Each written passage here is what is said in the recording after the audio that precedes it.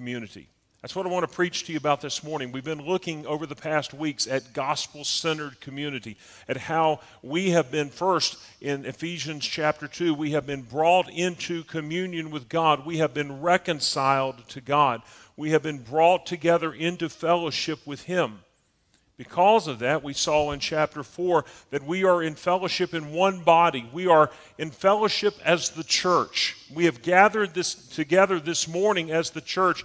This is the visible assembly of the church. We then go out into the world and we are still the church. We're not just the church when we're together, but we are especially a manifestation of the body of Christ in this place and in this time. And boy, what a blessing it is to get to be a part of the body of Christ, to look around and see our brothers and sisters and to express our love for them, to express encouragement for them, to be encouraged, to be edified and built up in the body of Christ. When we come to chapter 5, I want you to see some truths this morning concerning our community with the world, gospel-centered community with the world. We engage beyond the walls of our church. We engage into our neighborhoods. We engage into our communities. We engage in missions literally around the world. And what is that to look like? Well, there's a lot of things that we see wrong in our world. I hear constantly from people, both legitimate and perceived, real and perceived problems with this world. We hear things on the news and we see things in media and entertainment, and there's a lot of problems. So how do we make a difference? Some people have some very settled opinions about how we're going to change our country or how we're going to change our world. I've heard some well-meaning people in recent days who have said just some awful things that just are just contrary to Scripture. And what's sad is that I've heard Christians respond to it in a positive way, and I'm thinking, you're really missing the point. When we come to our engagement to those who are without, those who are not a part of the body of Christ, what is that to look like? Well, when we come to this text this morning, I want you to see in verse 15, "See then that ye walk circumspectly, not as fools, but as wise." A companion passage to this is Colossians chapter 4 and verse 5. And he says that we are to walk in wisdom toward those who are without, those who are outside, toward unbelievers. We're to walk circumspectly as wise. Walk circumspectly toward those who are without. And we don't use that word circumspectly much anymore, but it's an old word that just means you're paying attention to everything that's going on around you. My mom and dad always used to tell me, "Cameron, you've got a one-track mind," and that pretty much is true. I have a tendency when I get focused on something, I stay focused on it. Some of you are like that. Now, some of you can think about 7 different things all at one time, but you don't do it as well as those of us who focus on one thing at one time. Amen? Now, the people that just said amen, we're all the linear thinkers. We're all get on that track and let's stay on it. But when we think about this circumspectly, I like what, I believe it was one of the old evangelists, Vance Havner or Estes Perkle or Oliver Green, one of those old evangelists one time that was describing this verse, and he said, walking circumspectly, the best way to describe it is to picture a cat walking an alleyway fence with a Doberman Pinscher in one yard and a pit bull in the other yard. You get the picture? You see what it is like to walk carefully, to walk circumspectly, watching to make sure that you find that balance. So how do we do that?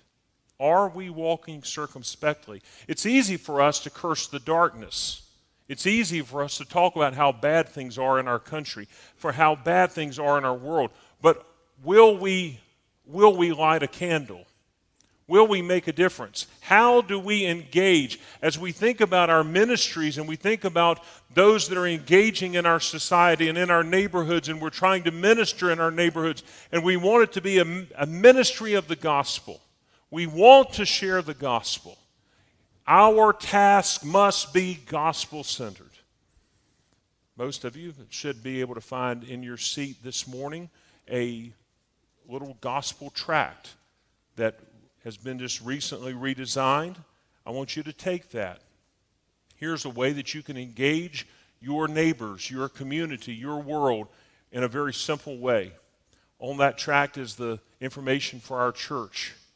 And so what I want to challenge you to do is to give that to someone this week, maybe even today. Now, don't give it to each other. Don't take the easy way out. I see some of y'all already planning, I'm not sure my husband's saved. I'm going to give it to him. He may have acted that way on the way in, but just assume that he's good to go.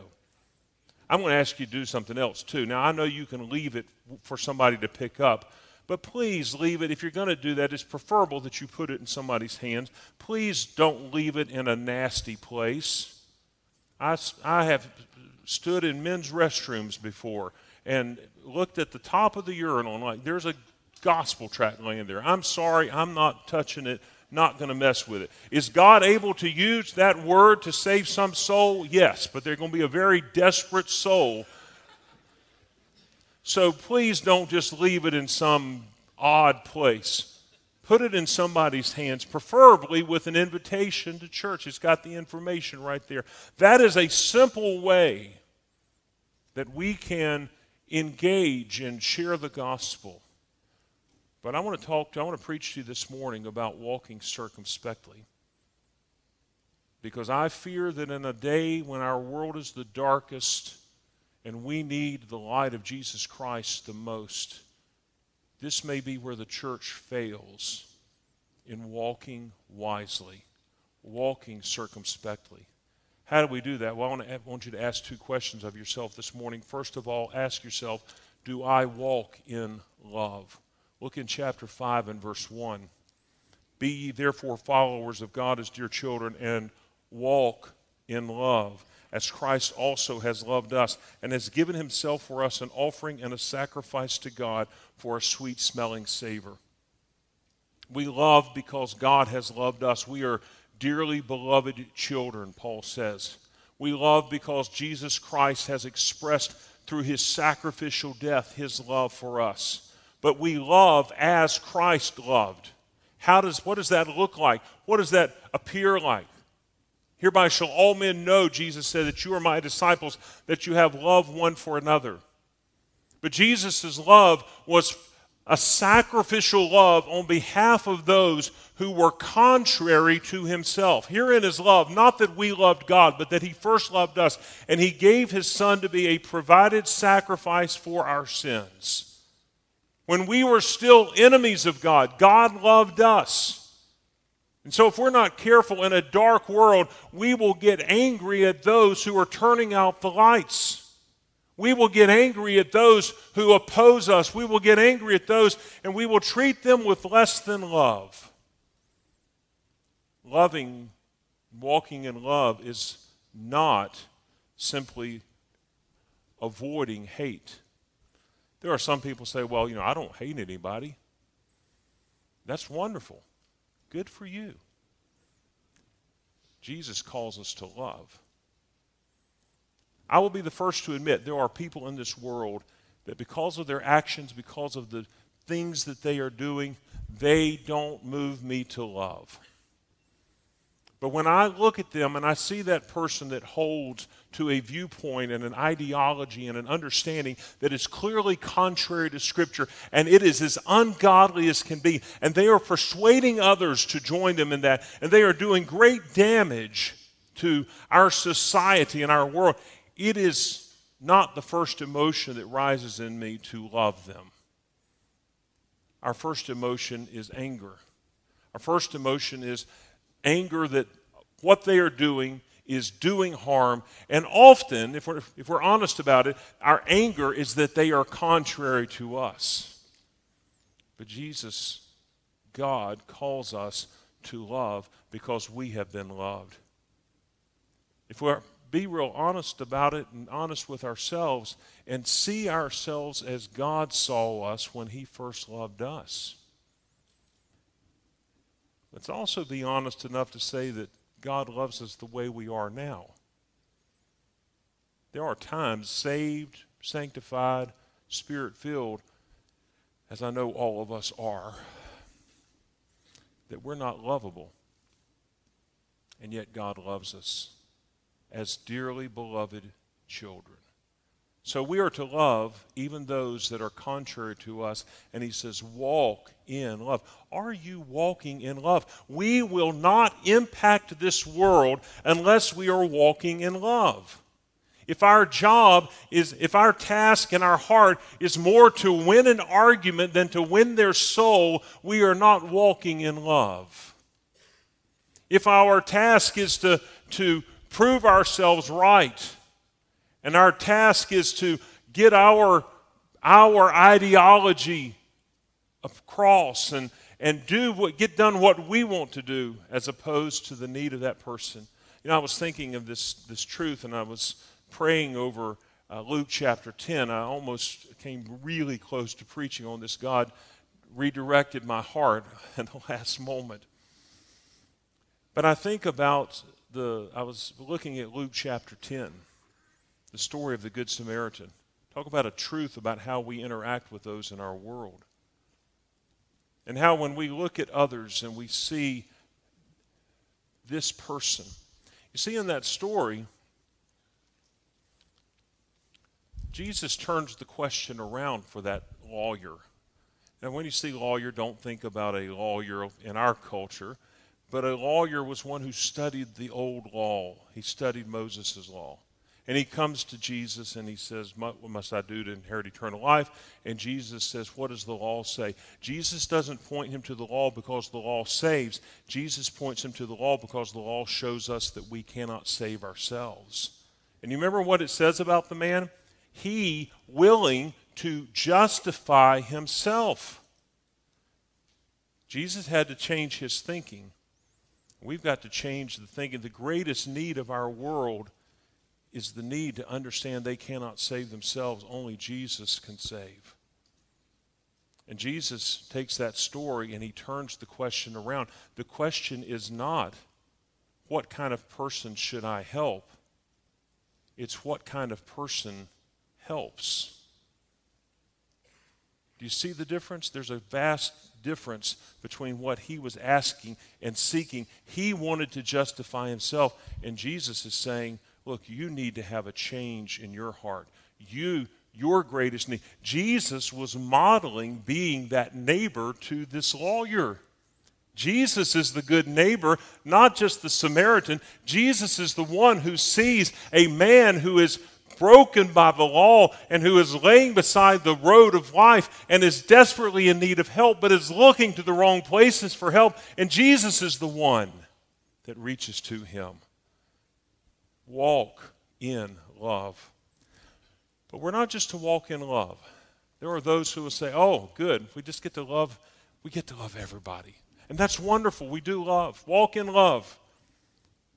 But Paul is also going to say in verse 8, you were sometimes darkness, but now you are light in the Lord. Walk as children of light. We are to walk in the light. Now, this is some tough stuff, and I'm going to tell you that God stomped all over me in verses 1 and 2 about walking in love. But then I got to these verses, and he just took another pass over top of me. And I want you to listen carefully this morning because I want you to see these verses, and I want you to ask yourself the question, am I walking in the light? If we walk in the light, 1 John says, as he is in the light, we have fellowship one with another, and the blood of Jesus Christ, his Son, cleanses us from all sins. But are we walking in the light? Paul is first going to tell us some things that we should not do. Don't walk in darkness. And let me just tell you that as we go through this, there's this theme that is running through these chapters of what we call both negative and positive sanctification. Many times as Christians, we get satisfied with the negative sanctification. I no longer do these things. I don't do these things. I'm good. But what happens is we settle for that and we become Pharisees. I don't do. And we look around and we say, well, they're doing that, but I don't. So therefore, I'm better than they are. And we get satisfied with, I don't do these things. But God calls us not just to avoid sin, but there must be the presence of righteousness in our life. Not just to not do what's wrong, but to do what is right. He says this, for example, back in chapter 4, that we're to put off the old man and put on the new. Verse 25 of chapter 4, wherefore putting away lying. Stop lying, but speak the truth. He says, be angry, but don't give place to the devil. Let him that stole stop stealing. Quit stealing, but then let him work so that he has to be able to give. Instead of taking, he's giving. I have never stolen from someone. I'm a good person. I'm a decent person, yes. But what are you doing to give generously to others? So you see, there's not only what we don't do, it's what we are to do. And Paul's going to address both of these. Look in verse 3. Here's what we're not to do. The sins of the flesh, verse 3. But fornication, that's sexual immorality of all kinds, and all uncleanness or covetousness. Let it not be once named among you as becometh saints. It shouldn't be present. It shouldn't even be hinted at. Let me just pause a minute and say, there might be somebody already immediately that's saying, well, no, I don't engage in those things. But how often are we entertained by them? How often are they the things that we feed our minds on? How often are the things that we talk about? He says, these things should not even be named among you. But not only the sins of the flesh, but the sins of the tongue. Neither filthiness, verse 4, nor foolish talking, nor jesting. Filthiness, language and conversation that is about and filled with sin. Not just filthiness, but foolish talking. Foolish talking is not simply having small talk.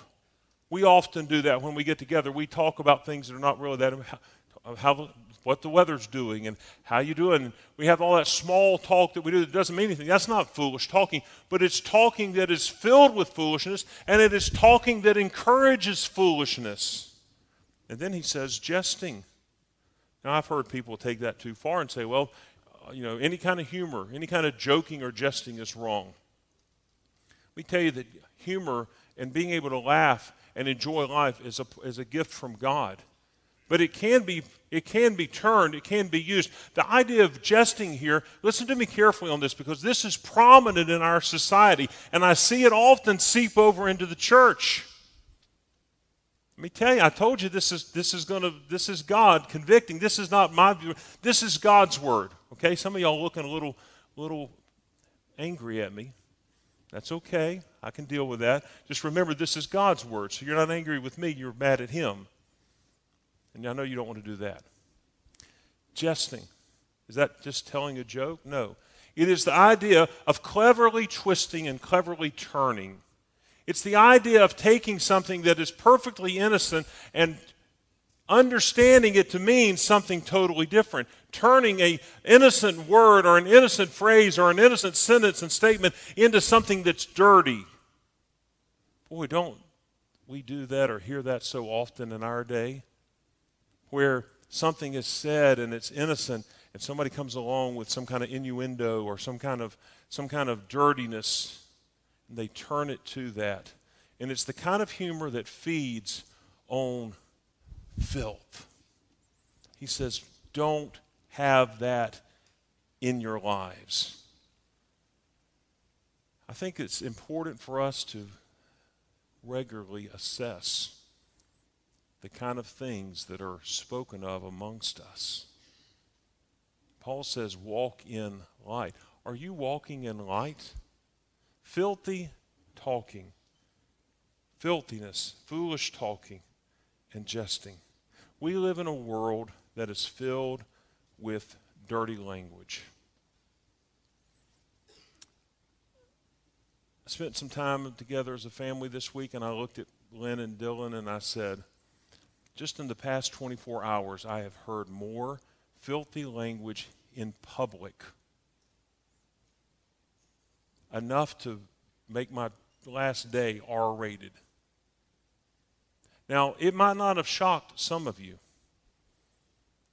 but to hear it in public, to hear it in places where children are sitting and listening, to hear some of it even from Christians' mouths. Oh, of course, sometimes as Christians we don't use the actual word. We have some other word that goes for that, so we're not doing quite as bad. But to hear those kind of words, I've heard of students that hear this, and I understand people say, oh, well, it's just the way our culture is. It may be the way our culture is, but it's not the way the culture of the child of God should be. Do you see what we are? In verse 3, we're to act like saints, holy ones, set apart. Here down in verse 5, we are in the kingdom of Christ and of God. Verse 8, we are children of light.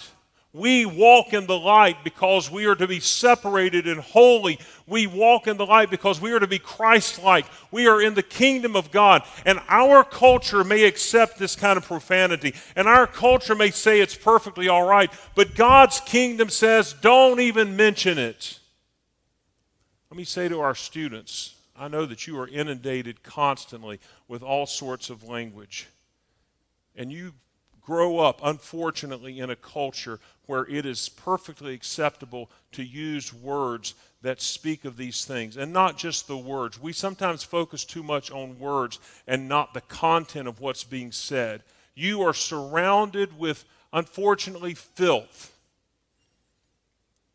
And to be honest, it's been allowed to get that way by pretty much the generations before. I'm not saying everyone uses that language, but it's been allowed to reach that point. Does not mean you have to accept that as the norm. God says, put aside, don't let filthy, foolish language or jesting, but rather giving of thanks. Why? Because we know that no whoremonger, that's one who engages in fornication. Remember the three things mentioned in verse 3, fornication, uncleanness, and covetousness. No person who engages in fornication, and it's the root word porneia. It's the same word we get pornography, which is a blight upon our society in this day and time. No whoremonger, no unclean person, uncleanness, verse 3, nor covetous man, verse 3, covetousness, who is an idolater has any inheritance in the kingdom of Christ and God. Can I sum up verse 4 with this?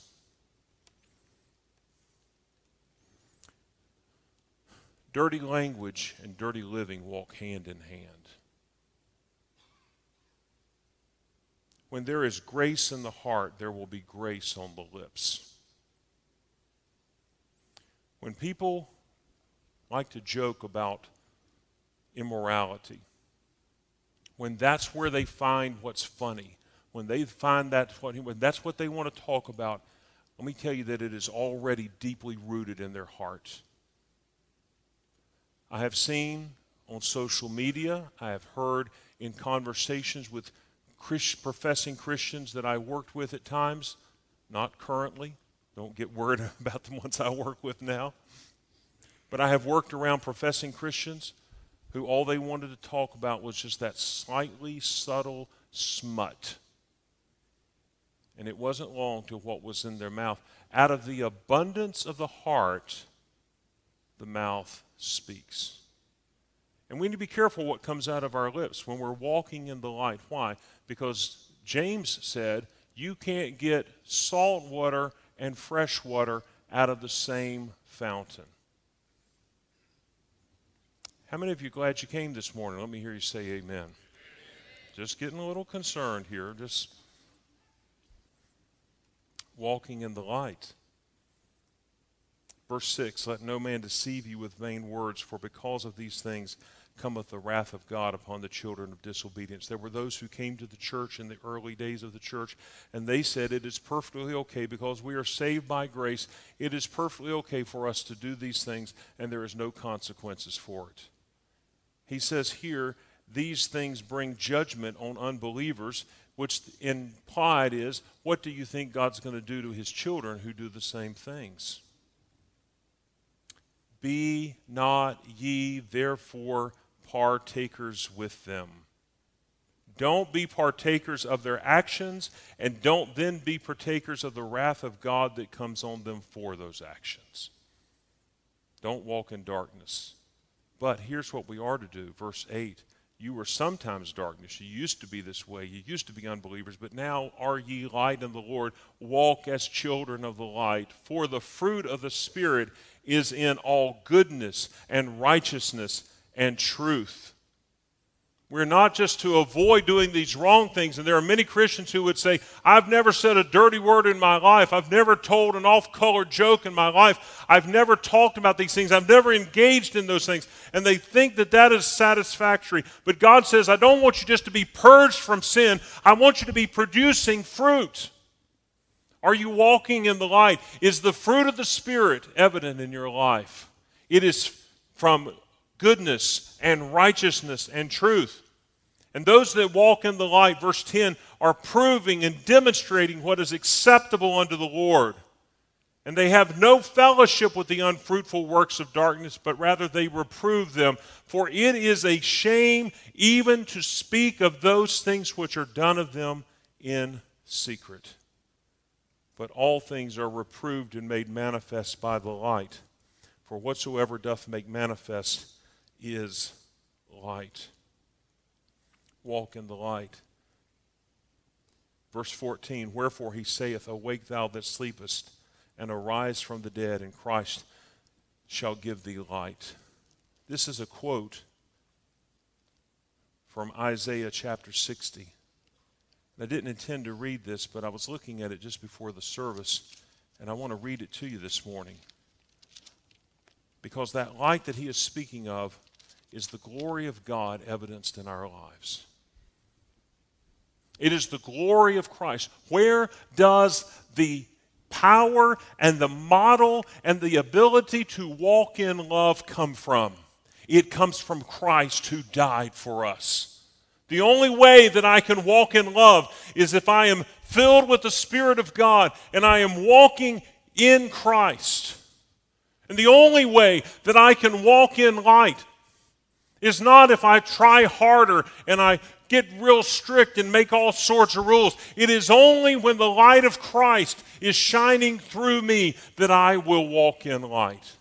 And what is this light? It is the glory of Jesus Christ. It is the glory of God that comes upon us through the work of Christ, making us like Jesus Christ. My job is not to be more like the church. It's not to be more like Christians. It is to be more like Christ. And what this world needs to see is not more churchianity. It is to see more Christ-likeness. It is to be impacted by the Christians who are following Christ and are empowered by His love and are walking in His light. And we are manifesting the glory of God to this world. What will transform this world is not more good people, but it is more glory-filled people. Those that are filled with the Holy Spirit. So if I ask myself the question, am I walking in love and am I walking in light? Then I have to ask myself, am I walking in the Spirit? What is this quote that Paul quotes in verse 14 when he says, wherefore he saith? That's a reference to some Old Testament scripture. What is the verse? Arise, shine, for thy light is come, and the glory of the Lord is risen upon thee. For behold, the darkness shall cover the earth, and gross darkness the people. Can we say that we live in a time that sounds very similar to? When darkness shall cover the earth. But the Lord shall arise upon thee, and His glory shall be seen upon thee. I don't want to be seen as a moral person. I don't want to be seen as a good person. I don't walk in the light and walk in love so people will care about me. I want them to see the glory of God. And when Christians who are seeking and demonstrating and manifesting the glory of God, when we come together in worship, we manifest and we exalt the glory of God and we experience the glory of God. The glory of God rests upon us, and Christ shall give thee light. Are you walking? Ask yourself this question. Am I walking in love? That's what this world needs. But it also needs us to ask the question, am I walking in the light? Because there are some who are walking in the light, and they're ugly about it. And there are those who think they're walking in love by denying the truth of the light. And that cat's getting on one side of the fence or the other. And Paul says, walk circumspectly. Walk in wisdom toward those who are without. Walk in love and walk in the light. Our dark world needs the light. Are you satisfied? Is Jesus satisfied with the light that is shining in you? Let me ask you two questions and I'm through. Here's two questions I want to ask you to ask yourself. I'm asking myself. I asked in the early service and God spoke to me, and I'm asking again. But will you let the Holy Spirit speak to you through these questions? Question number one, what in my life do I need to confess? What is there in my life that's keeping me from walking in love or walking in light? What do I need to confess? And then listen for the Holy Spirit to point that out to you and be willing to confess it. Number two, what in my life do I need to change? What in my life needs to be different? What are the things that I've allowed that may be hindering the light? A lot of times we're like a lantern, the old-fashioned lantern. As the dirt accumulates on the glass, the light can still shine inside it, but the dirt hinders the light from shining. And we need the Holy Spirit to come and clean out some things. What in my life needs to change? So that as I enter into my neighborhood, in my world, in my community, they don't see me, they see Jesus. Father, speak to us this morning, and may your people respond.